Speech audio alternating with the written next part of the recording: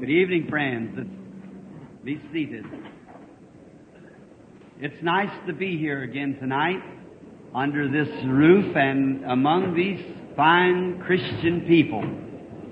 And we are expecting God tonight to do the exceedingly abundantly above all that we could do or think.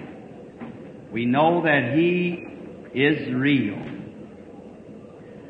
How many feel that you got healed last night in the services? Oh, that's just fine. We're looking for the rest of you to be healed tonight. And I think we still got out some prayer cards. Billy didn't give any out, he told me, because we didn't take up just a few of those last night. And there might be some of those people who felt that they would like to come into the prayer line, or we might use some of them a little later on in the night for a line of discernment.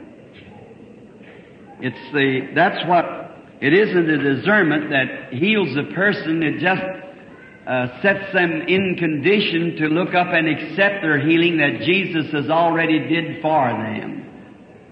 See, the laying on of hands is a very good thing because it's scriptural. But it isn't a Gentile way of getting healed.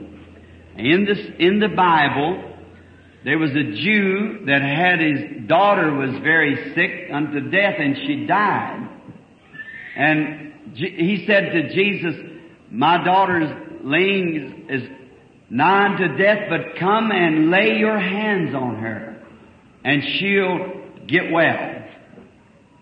But when the Roman, the centurion, the Gentile, when his servant was sick, he said, "I'm not worthy that you come under my roof. Just speak the word."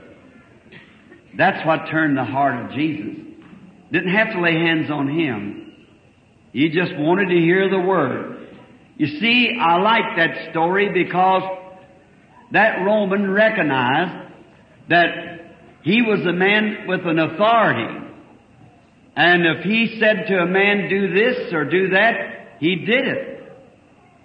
And he recognized that same authority in the Lord Jesus. For he knew that if he said to a man that was under him, "You go or you come," he had to obey him. And he knew that all sicknesses and diseases was under the control of the Lord Jesus. Therefore, he didn't have to come lay hands on the servant. Just speak the word, and my servant will live. And Jesus marveled, and he said, "I've not found faith like that in Israel."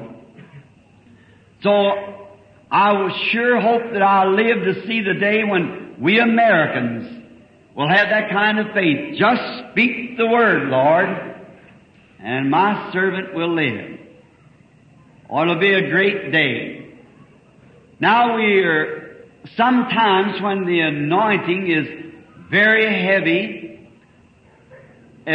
sometimes I don't get a chance to make the altar call.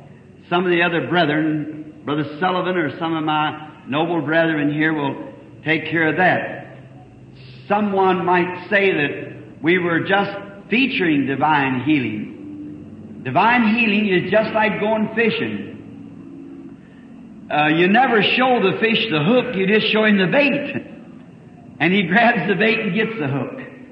So that's the way it is with divine healing. It's attractive because it demonstrates and proves that there is a God that lives and's interested in you. And the unbelievers see that quickly. His eye catches it and knows there is a living God. And then he's on the line of salvation then. God can go to controlling him then and winding him in. So that's what divine healing is for, merely for that sake. The boys here's got some of the tapes and the books and records and so forth that they have a little business of their own that they take care of. We don't. For myself, I only have those books, and some of them I have to buy. Some of them belongs to me, the sermons. The others are books that I buy from Brother Lindsay. called My Life Story, and then there's the one called Prophet Visits Africa, and I believe 3 or 4 of the sermons belongs to me. They have them here not for money, just so that the message gets out. That's the main thing. Get the message out. For we're living in an hour later than we think. It's at the close of the age. And the church is in a terrible condition.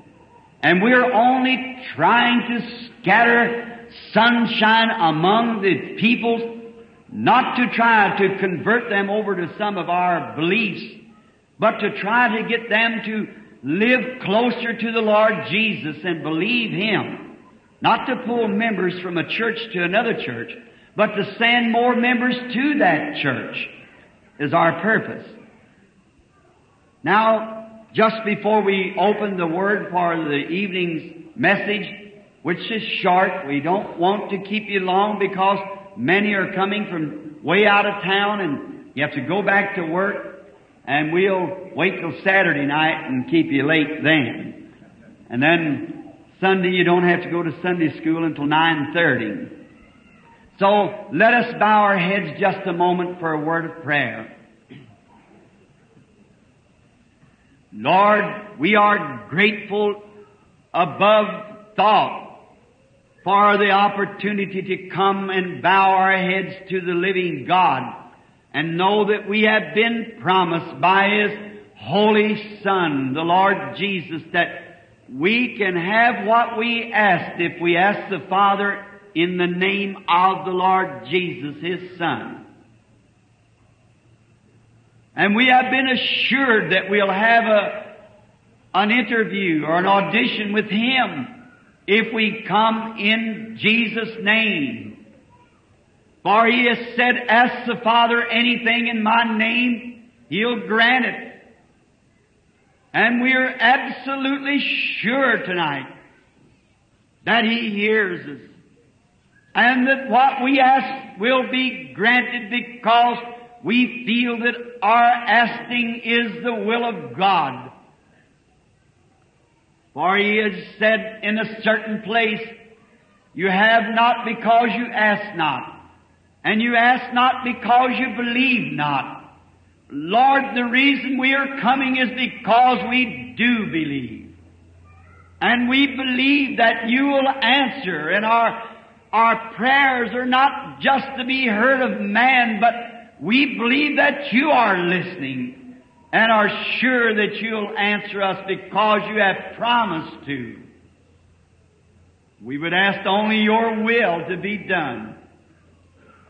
Let it be tonight, Lord, that every sinner that's here that does not know You as their Savior, may this be the night that something will be done or said that they'll accept Thee as their Savior. May those without the Holy Spirit tonight that's longing and waiting for that hour when the scales will fall from their eyes and then their heart's desire will be given to them.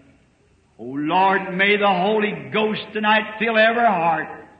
May there be such a manifestation of the Spirit of God till their souls will be so thrilled to all the doubt and superstitions will be taken from them, and the Holy Spirit will come into their life and seal them into the kingdom of God.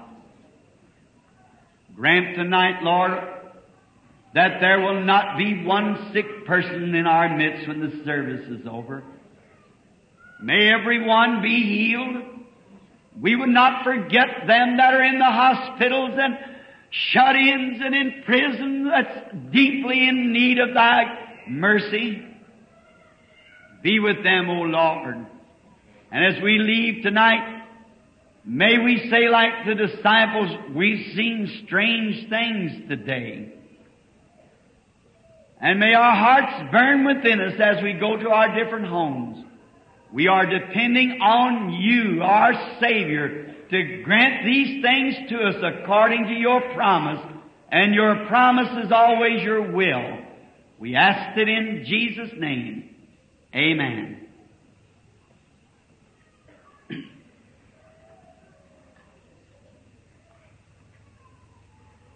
If you would like to turn tonight in the sacred writings to the first book of Corinthians, 11th chapter, we would read a portion of the Scriptures. Beginning with the 23rd verse, "For I have received of the Lord that which I also delivered unto you, that the Lord Jesus, the same night in which He was betrayed, took bread. And when He had given thanks, He brake it and said, Take and eat. This is my body which was broken for you. This do in remembrance of me. After the same manner, He took the cup also, and when He had given thanks, saying, This is the cup of the New Testament. As oft as you drink it, in remembrance of me. For as oft as you eat the bread and drink the cup of the Lord, you show forth His death until He comes. Wherefore whosoever shall eat this bread, drink the cup of the Lord unworthily, shall be guilty of the body and the blood of the Lord.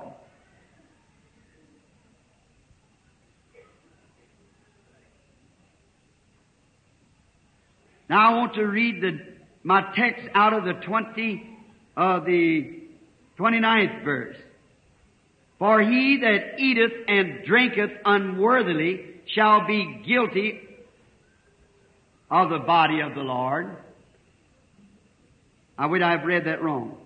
For he that eateth and drinketh unworthily, not discerning the body of the Lord, shall drink unto himself damnation, not discerning the body of the Lord. I have wept over this Bible, and it's got some faded places in it. Not discerning the body of the Lord. Now, my subject tonight is discerning the body of the Lord.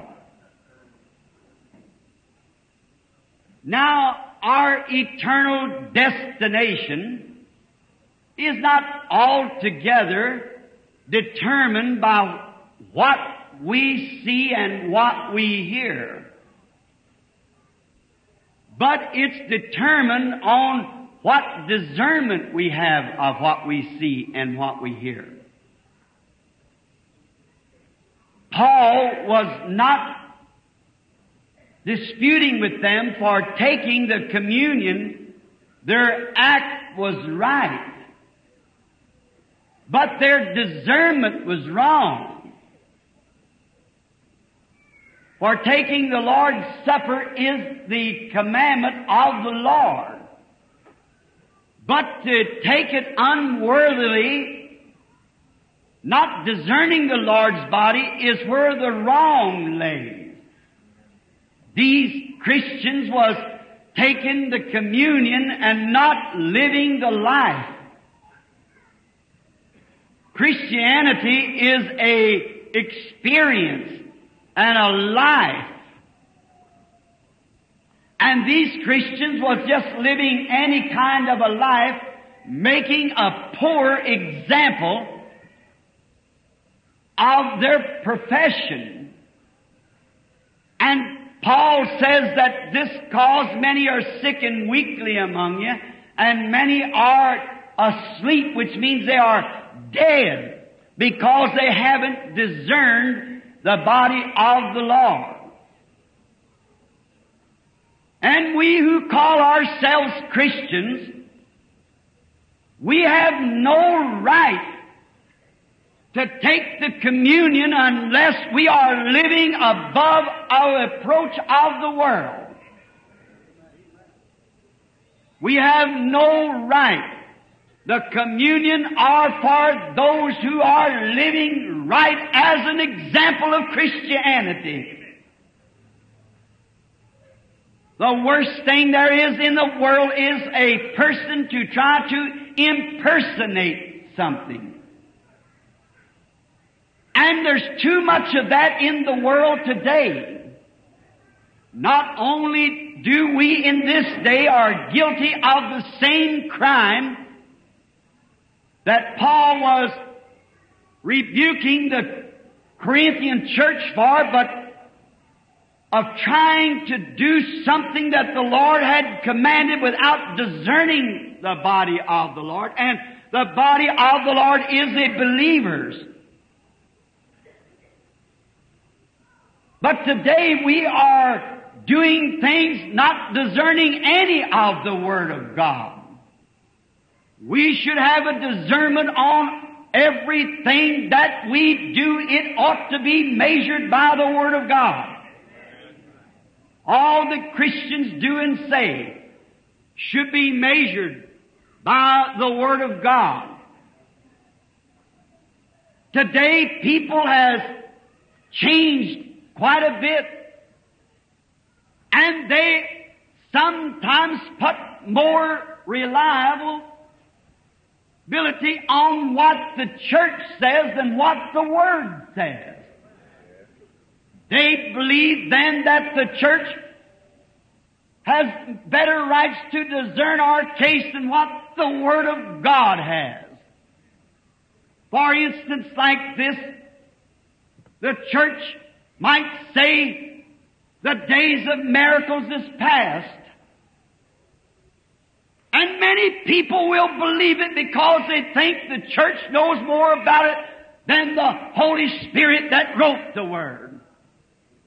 Therefore, we are not capable of discerning the things of God. Jesus said once that except the man be born again, he cannot see the kingdom of God or understand. And in other words, you can't discern the kingdom of God until you are born again. People who will come and tell us that those who have accepted the experience of the baptism of the Holy Ghost, that they are fanatics, or they are some ungodly name that the devil pinned on the church to call them holy rollers.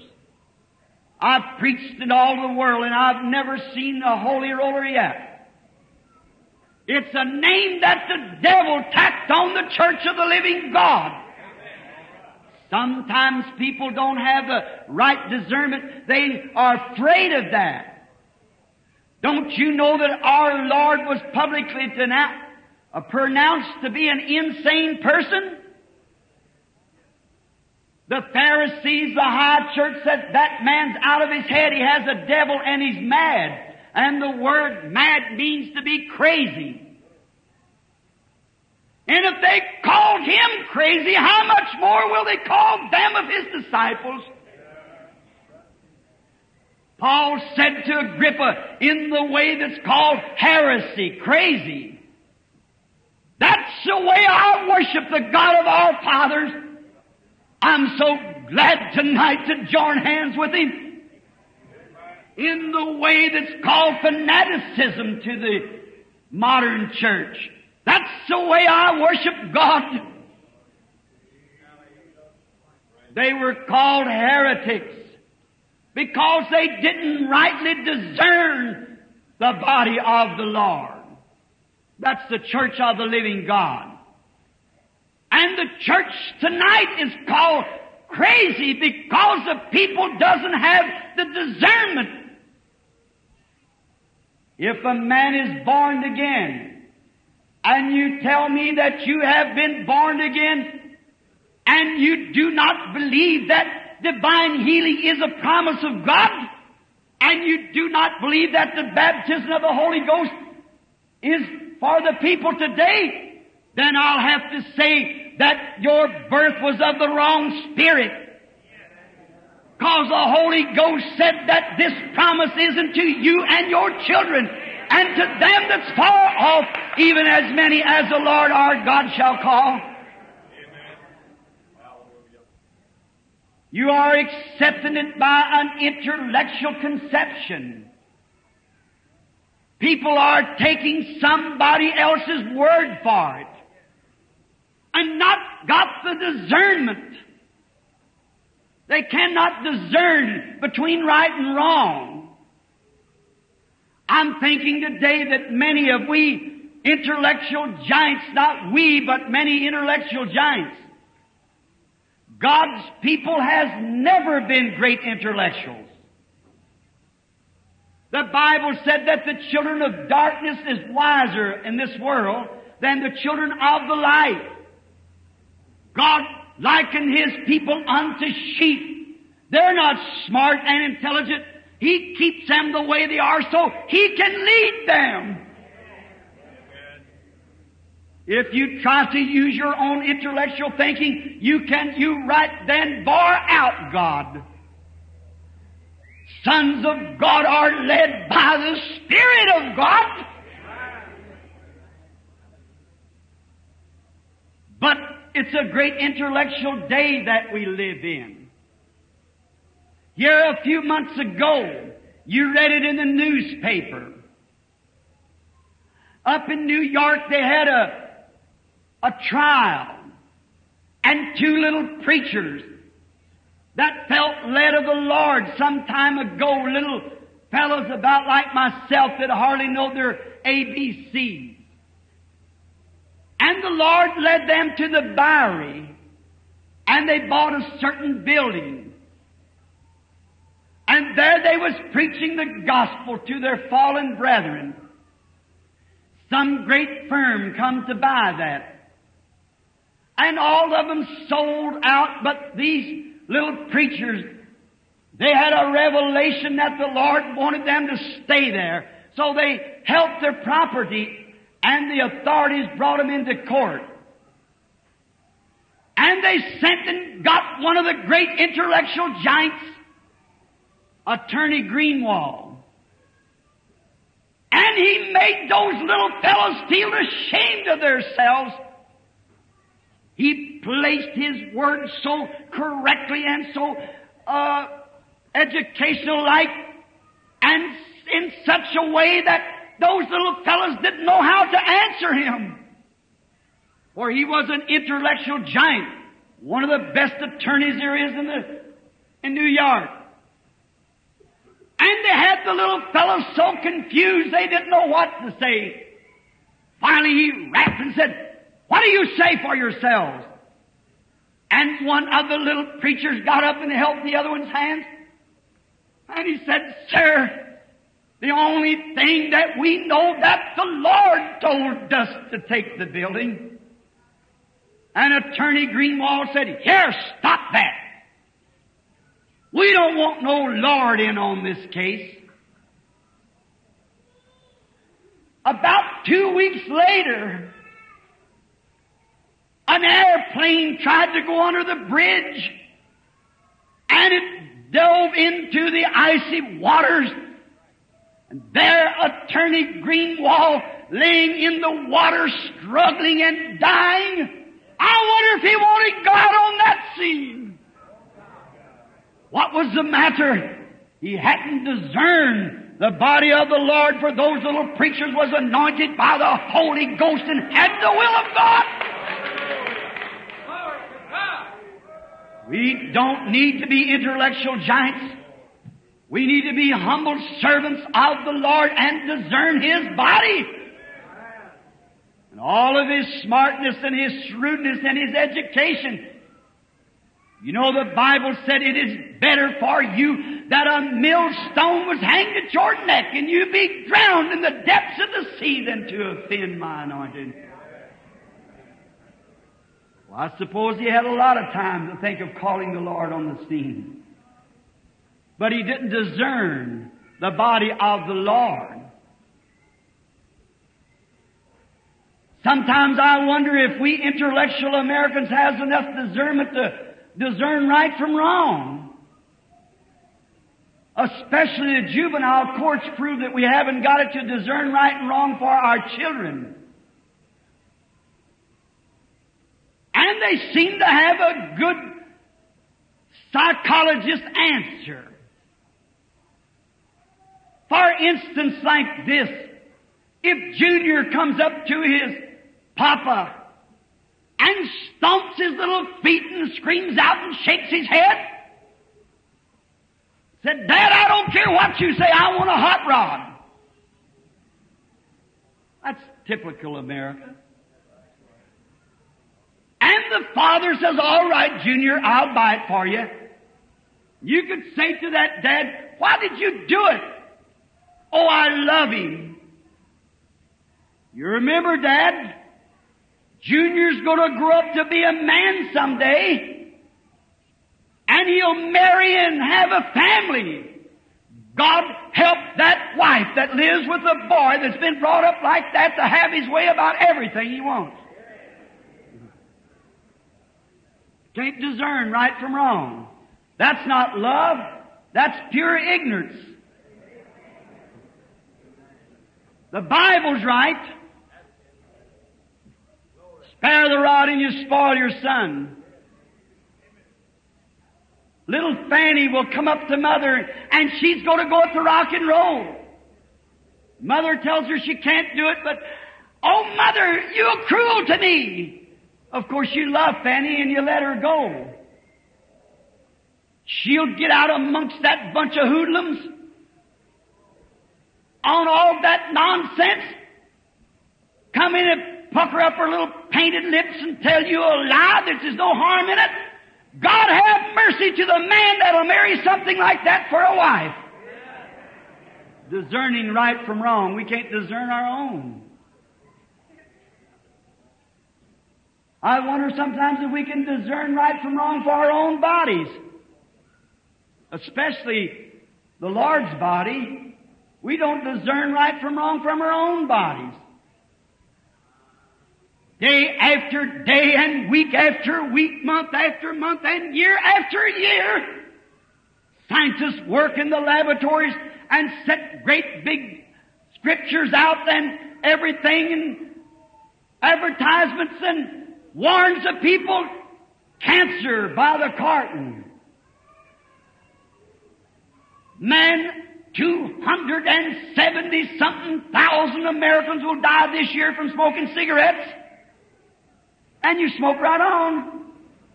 You can't even discern our own bodies, let alone discerning the Holy Spirit and in the body of the Lord. Did you see that article the other day that this science produced all of his research? He said not only to cigarettes does it give you cancer, but you got 50% more chance of taking anything else. And you smoke right on. A woman met me some time ago when I struck it that just hard as I could. She was a habitual smoker, and she said, put a little note in my pocket, said, read this when you get home. I said, thank you, I'll read it now. And I took it out and started reading. She said, it's not polite for a minister in the pulpit to speak against smoking. You have nothing to do with that. I said, it's my duty to speak against anything that's wrong. God help the preacher that hasn't got a discernment of the right enough of anything that's wrong. A preacher that can't discern the need of His people by the Holy Spirit. God said this body is the temple of the Holy Ghost. If you defile it, I'll destroy it. We should preach against it. The trouble of it is we got too many cigarette-smoking preachers. That's what's the matter. And they're afraid to say it in their congregation because they know they're guilty too. Rightly discerning, rightly dividing. Whiskey, alcohols. Why they say it's harmful? All over your television screen, all over every billboard in your newspaper is a big cans of beer with lovely young women drinking it. They show you when they start. Look at them a little later from that. It fills their mind with poison toxin. Its increase of insanity is terrible. It causes immorality among the young. And even the churches today are preaching and practicing, many of them drink moderately. You know that's the truth. Telling your young folks at home and the parents, let your children drink, they're going to drink anyhow, so just teach them to drink moderately. The Bible condemns it. It's not right. God help a man with no more discernment than that, our church. Can't discern the right from the wrong. Oh, it's a terrible day that we're living in. Discerning the Lord's body. In our churches and among our church people today, it's such a shame of the way our women are acting too. Many of them wearing immoral clothes. Those little shorts. It's so sinful. A lady told me, and many's told me, said, Billy, you better quit talking about that. No, sir. I may have to preach the post, but I'll be telling the truth. That's right. That's right. It's the truth. Thank you. It's wrong and it's sinful. As one lady said to me, she said, I don't wear shorts, I wear slacks. I said, that's worse. The Bible said it's an abomination to God for a woman to put on a garment that pertains to a man. It's the truth. And then the alibi is they don't make any more clothes besides that. But they still make sewing machines and sell goods. A woman that dresses herself like that, she's going to be guilty of adultery at the day of judgment. You might be as pure as a lily to your husband or boyfriend. But Jesus said, whosoever looketh upon a woman to lust after her has committed adultery with her in his heart already. So you might not have done anything wrong actually, but when you dressed yourself like that, you presented yourself to the man, he's going to have to answer for committing adultery, and you are the blame. And the church is permitting that. Not discerning the Lord's body. What a pity. Bobbing off their hair. The Bible said that a woman that cuts her hair, her husband has the right to give her divorce because she's untrue. He said that she dishonors her head. Is that right? And the man is the head of the woman. I know that's rough. But we need discernment. We need to discern it by the Word. The Word's right. Takes the Word. God's Word's always right. We can't discern by what people think, what intellectuals tell us, what psychiatrists tell us. We got to go by what God says. Man shall not live by bread alone, but by every word that proceedeth out of the mouth of God. Not discerning the Lord's body, and many are weakly and sick.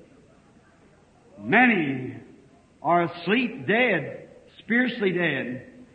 The last plague that hit Egypt was death. The last plague that's hit the church is spiritual death. What we need today is a spiritual awakening. A spiritual awakening to discernment. These people might have done this with good intentions.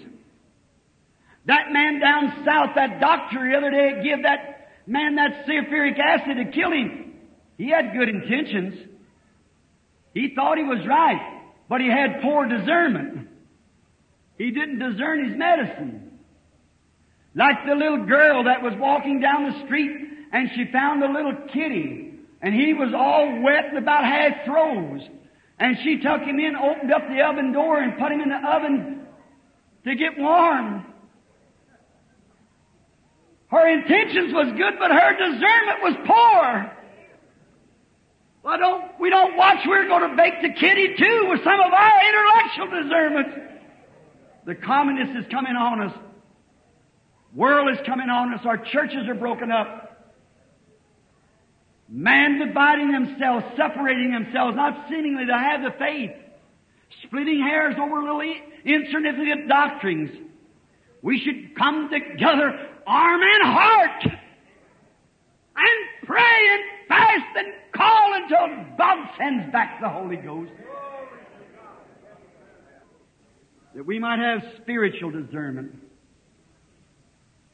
The hour has come at the end time now. We're in the shadows of the coming of the Lord. And the church can't discern it.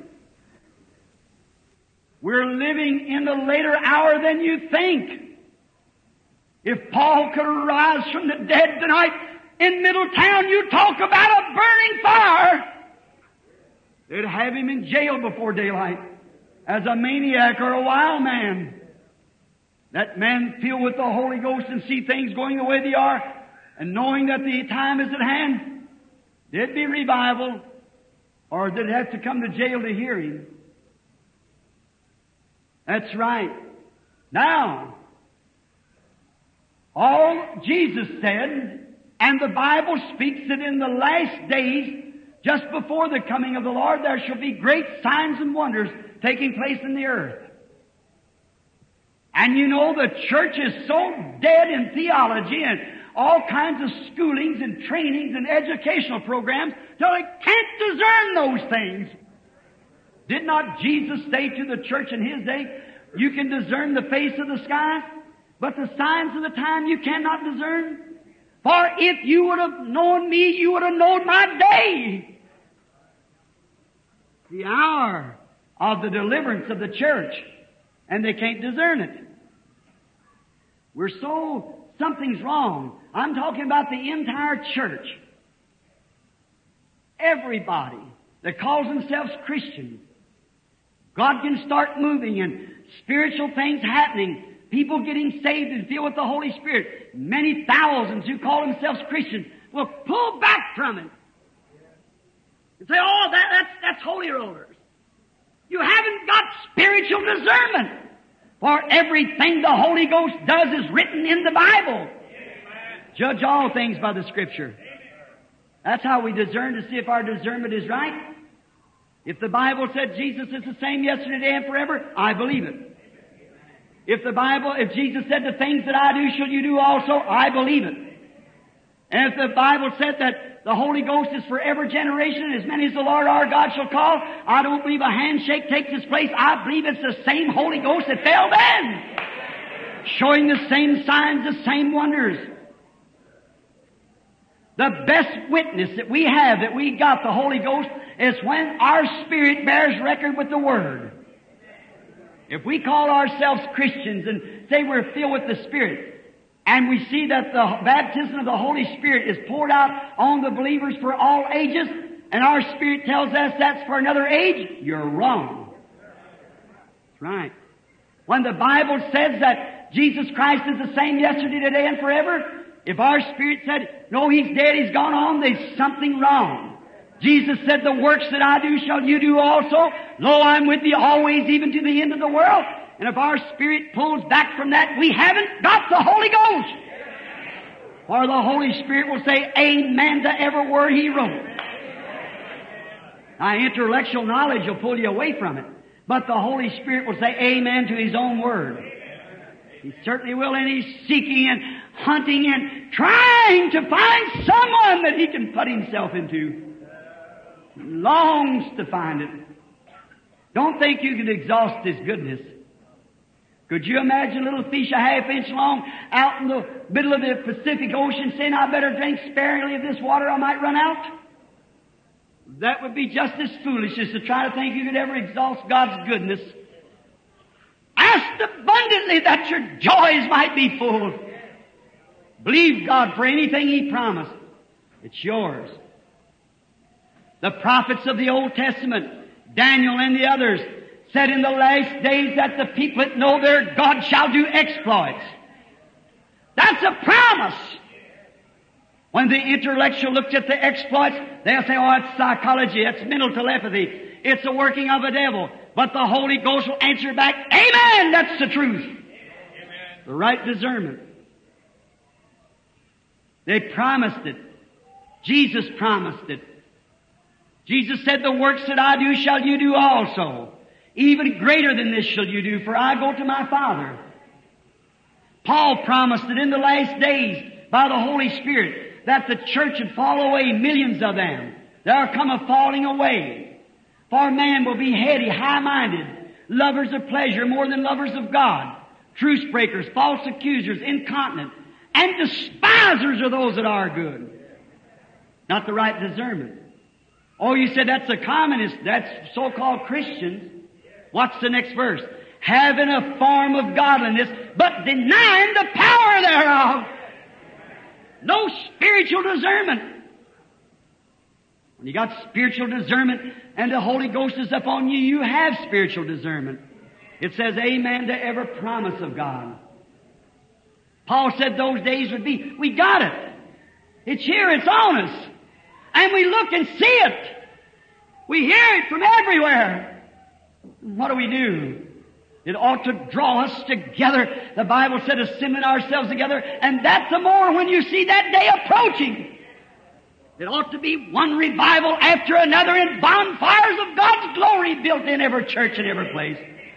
A great coming together where all the churches with one heart and one accord assemble themselves together and forget their man-made theology and cry out to God for spiritual power and spiritual discernment. That's the hour we need.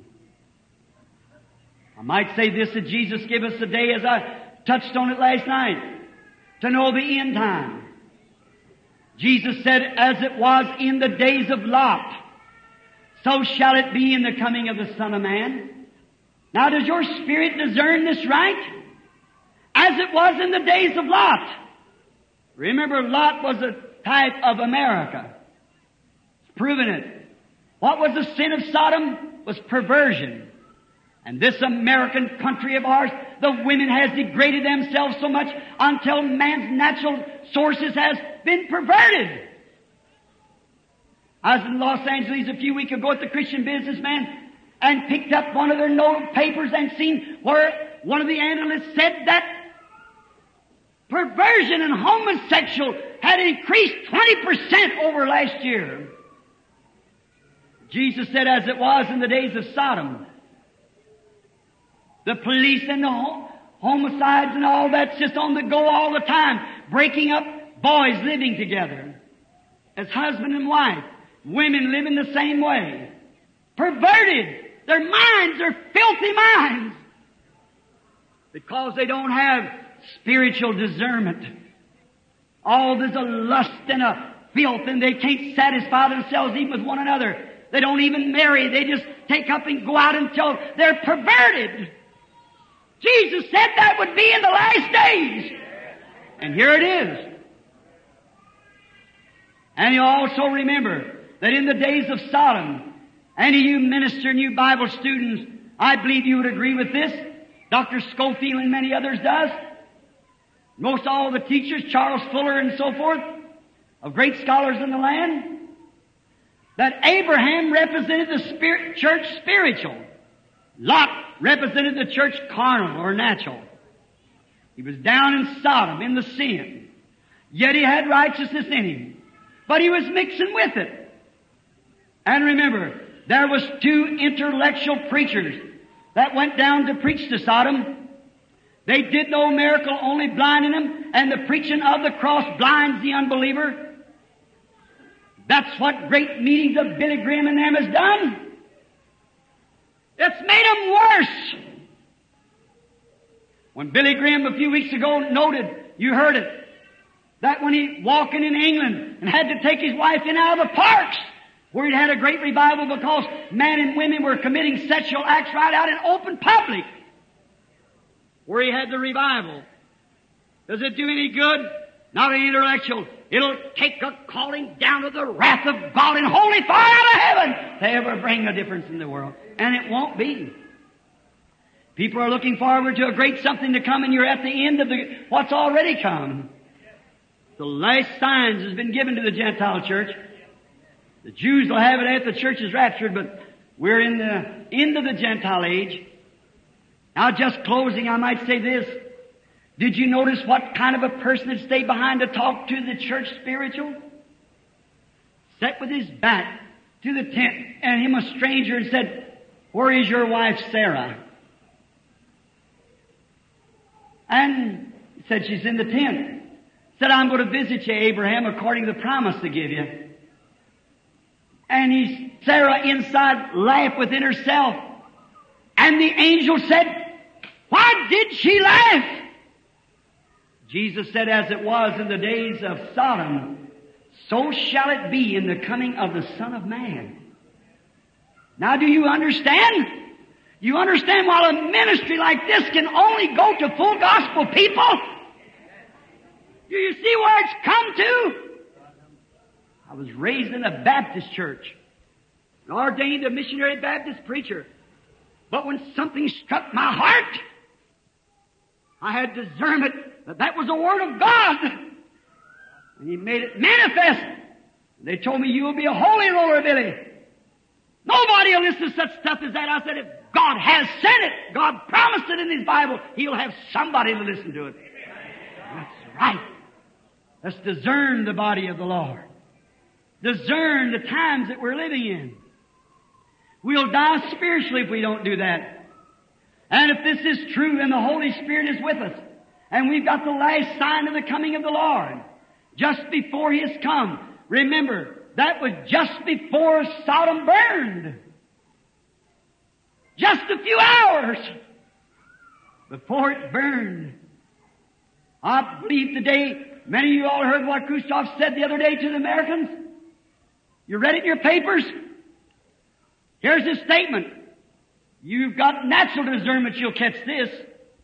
He said, if there is a God, He's going to sweep the temple and clean it with you money changer capitalists. You see what that means, don't you? And He's right. A heathen, a devil, an impostor like that has to throw the threats out.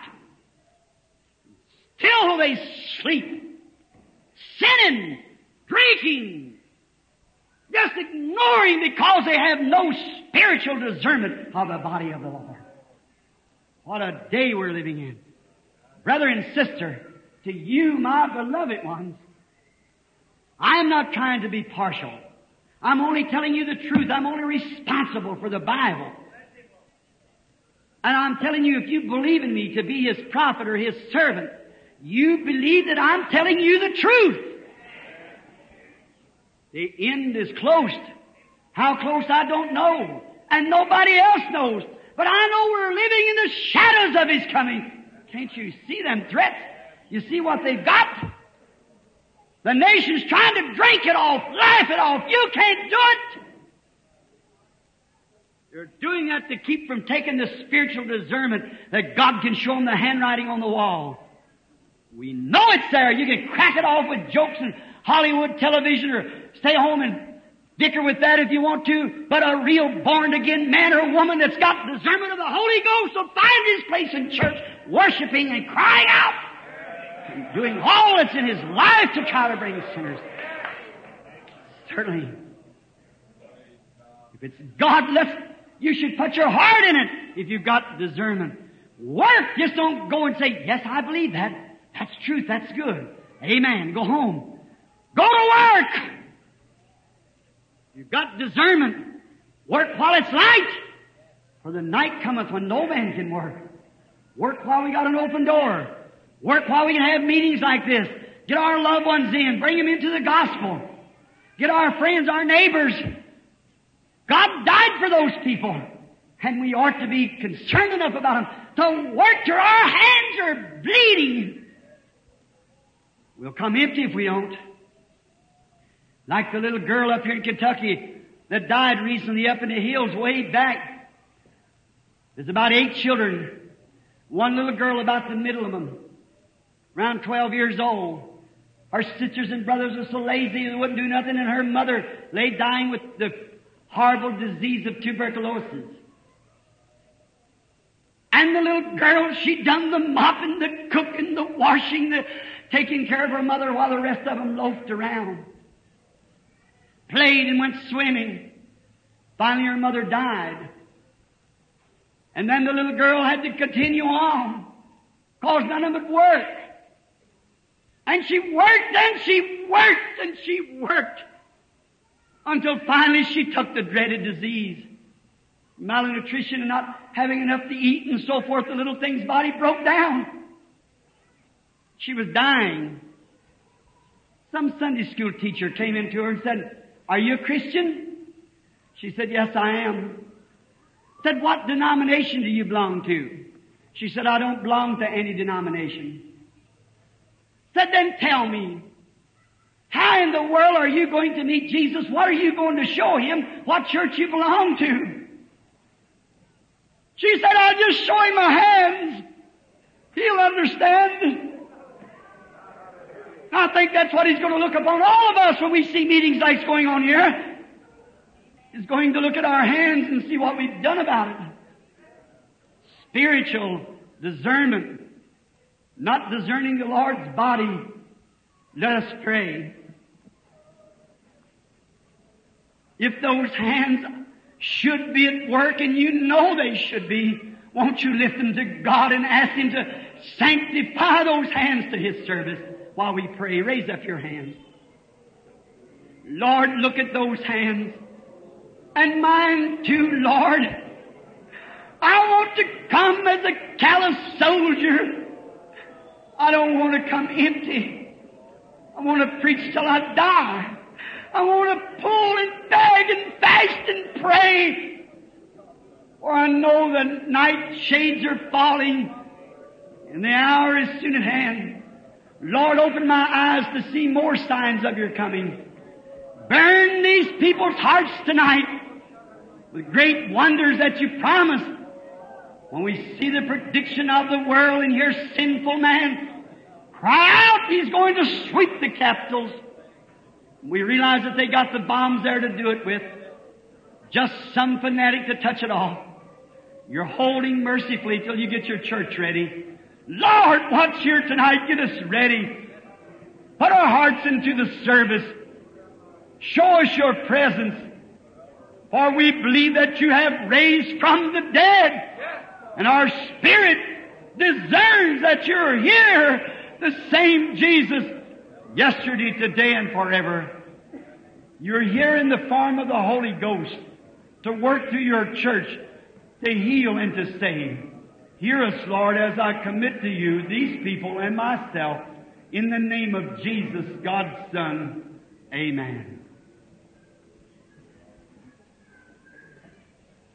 Oh, for His mercy, for His goodness.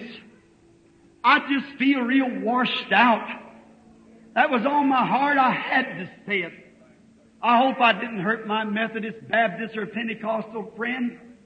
If I did, I didn't mean to hurt you. I want to awaken you, shake you a little. We're at the end. Not having discernment of the body of the Lord, separating ourselves, not seemingly having the faith. If there ever was a time that we needed every one of you, it's right now. You need me and I need you. God needs both of us. Let's join our hearts and efforts together. Let's not think because we're Nazarene, Pilgrim, Holiness, Catholic, Presbyterian, Pentecostals, or what we are. Let's be Christians. Let's discern the body of the Lord and reach out an arm even to the vilest of sinner and bring them into the fold. That's my humble prayer. That angel of God who came to Sodom, he's promised. Remember, that same angel came. Anyone knows that that was God. It wasn't that body, because the body was dust. I spoke that to someone not long ago. That was God. He said, the minister, he said, "Oh, now, Brother Branham, you don't believe that man was God?" I said, "He was God. Abraham said he was. He called him Elohim.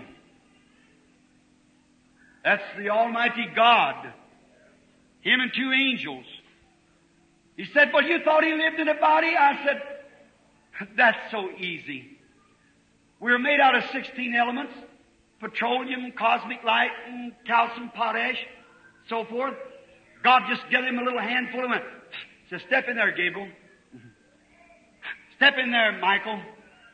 And breathe one for himself. Said, I've heard Sodom is about right. Let's go down and see. Let's go down ourselves. Abraham's been preaching and others has been preaching. Let's go see for ourselves. And where did they come to? To the elect. This one sat behind, talked to Abraham. Abraham called him Elohim. What's that capital L? And see if it isn't right. The Lord God Jehovah. He was in a body of flesh. You just don't realize what God is. God can just... I'm glad I know that God. One of these days I won't be nothing but maybe volcanic ashes, but He'll speak and I'll come to life again. God. My wife said not long ago, said, Billy, you're about bald-headed. I said, I haven't lost a one of them. She said, where are they at? I said, tell me where they was before I got them. I'll tell you where they are waiting for me to come. It's right. There's not one hair of your head shall perish.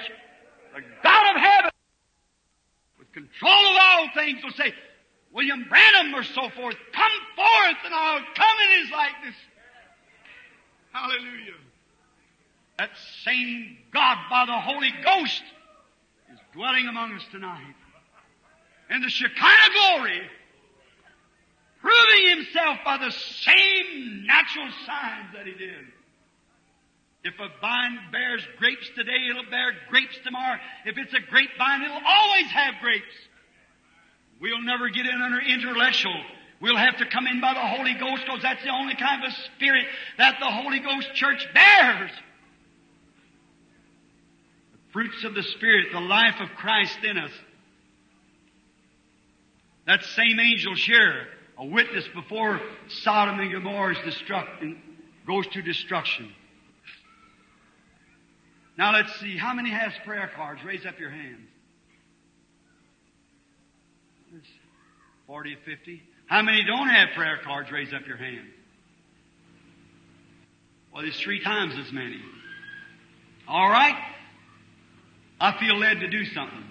Let's just take the ones that hasn't got prayer cards. Let the ones with prayer cards maybe, well, they can get in too. But on this discernment, we want just ones without prayer cards. Raise your hands against ones that's sick and hasn't got prayer cards. I can get an idea of who you are. All right?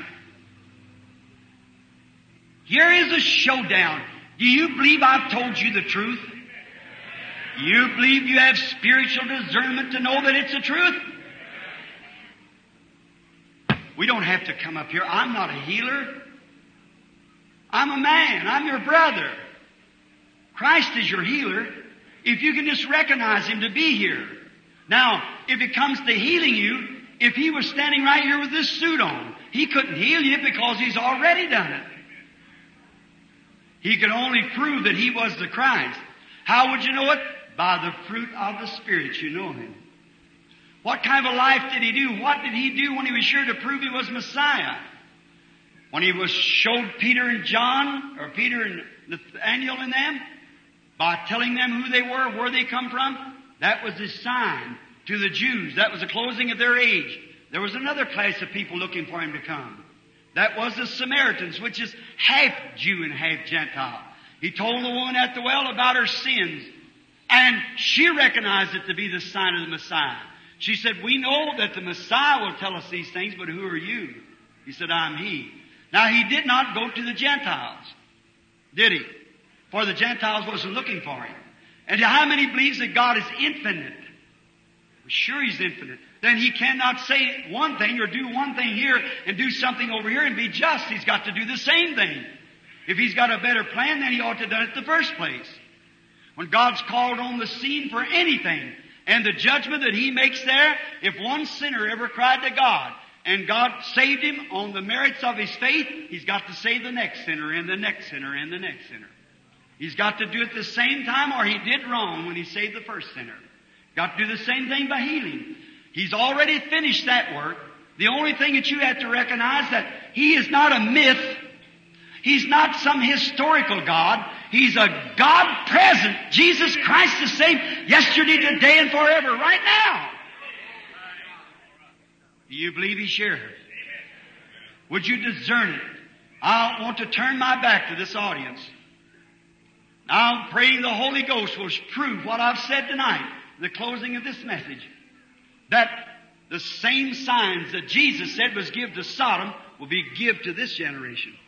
As it was in the days of Sodom, so shall it be in the coming of the Son of Man. Then you discern what spirit's here.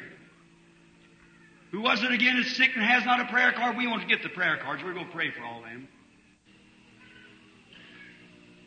Now, I can't tell you who's who. God does know. First, I just want to find someone that the Holy Spirit, each one of you now, just start praying and saying, Lord, be merciful now unto me. And help me. And see if He will do as He said He would do. I just watch for His sign.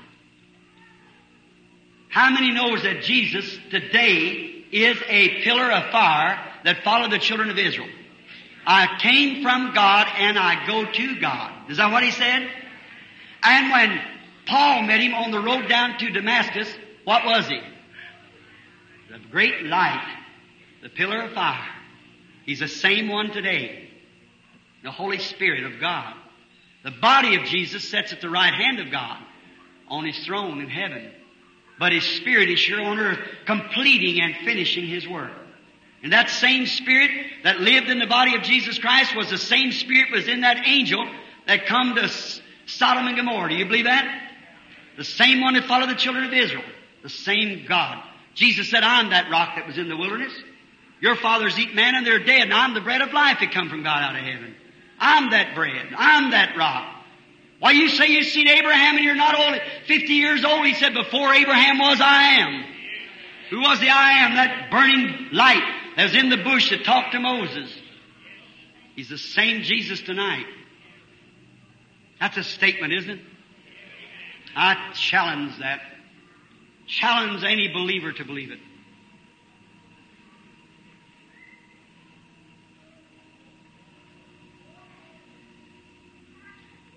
This little lady sitting there, a little white thing on her hat.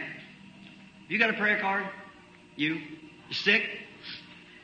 Are we strangers to one another? God knows us both. There's a light over the woman, if you can see it. Circling right above her. She was praying. Is that right? No, you have not a chance to come up here. But you were praying because I see just below that is a dark shadow. It's death. The woman's shattered to death. She has a cancer. You believe God can heal you? Cancer of the breast. And I see a doctor looking at it. And he tells you that he's going to try to operate. And you're up for an operation. And I see you walk from a platform or something or another. You are a preacher, a woman preacher. That's thus saith the Lord. Is that right, lady? What he said, was that right? Stand on your feet if that's right. Now, do you believe can you discern that that's the same Jesus that touched, the woman touched his garment? Not me, him. I don't know the woman. She don't know me. God knows us both. God bless you, sister.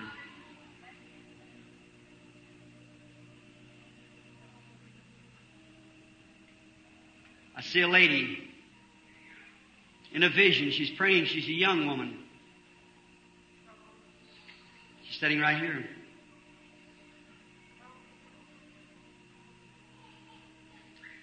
It's something about a baby. She's had a baby. Oh, it's a miscarriage. That's what it's been. A dead baby. She's from Kentucky and her name is Martin. Where are you, Miss Martin? Yeah, with the real address. That's true, is it, lady? Stand on your feet if that's so. I don't know the woman, but God knows her, and there she is. Blessed be the name of the Lord God. Amen. Right behind her sits a lady. She's got hemorrhoids. She's got trouble in her right side. Kind of a heavy-set woman with a black-looking dress on. You got a prayer card, lady? You don't have? You don't need it. Do you believe that you had faith to touch something? You never touched me. You touched Him. All right, then raise up your hand with your handkerchief in it and accept your healing. Go home and be well in the name of Jesus Christ. Look here. There sits a little lady back here with a checky-looking dress on. She's got her head bowed. She's praying for her father.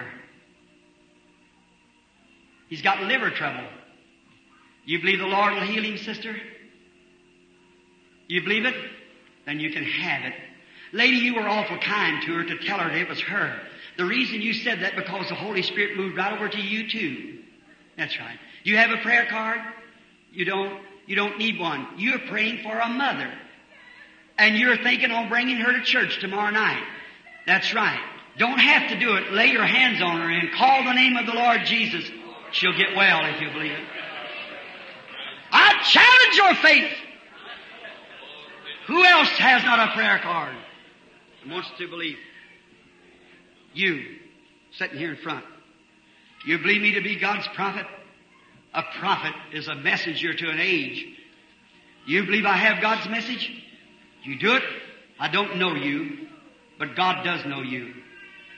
If God will tell me your troubles, will you accept it as your healing? Believe that it is His. You can discern then that if your spirit can touch Him now while I'm talking to you, then you'll accept your healing, will you?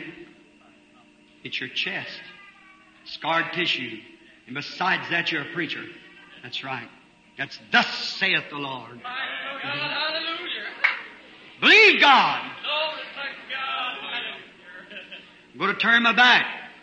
Pray. See if He's the same angel. See if it's the same God that promised when He had His back turned to the tent. Pray, some of you. That the Lord God had sent His angel and proved that Sodom was the end was at hand. Oh Lord God, send your angel tonight and give the same discernment because it's a promise of your Son. And let it be so.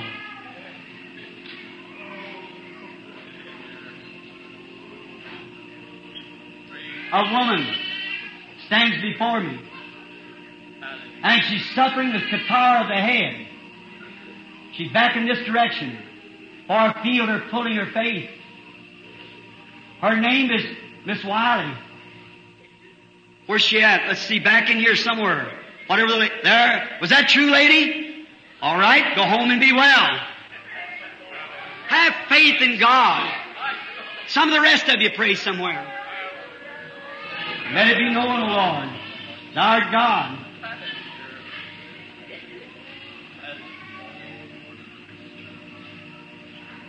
There's a woman standing before me that's a praying back in the audience, and she has complications.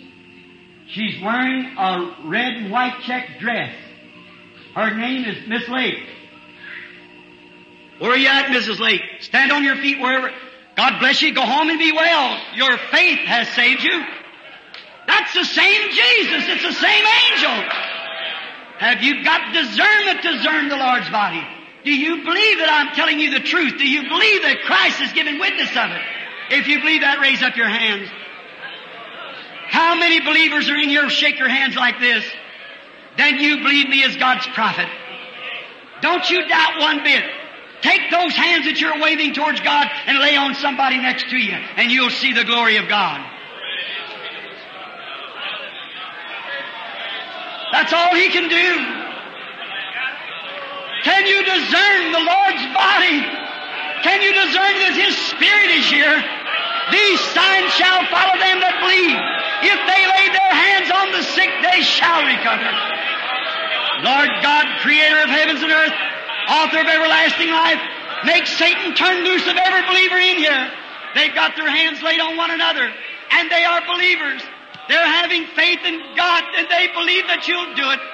Oh Lord, your words cannot fail, no more than your promises. And your promises was, if they lay their hands on the sick, they shall recover. Now, Satan, you foul demon of oppression that's beaten these people down to the dust, I adjure thee by the name of Jesus Christ, the Son of the living God, that you turn them loose. Come out of them in the name of Jesus Christ. Now lay your hands on one another and pray the prayer of faith. And when you feel the Spirit of God, discern it, that it is God's promise to you. Everyone that can feel that God's power is moving in you, stand to your feet and accept your healing. I command you in the name of Jesus Christ, every one of you believers, to rise to your feet and accept Jesus as your personal healer.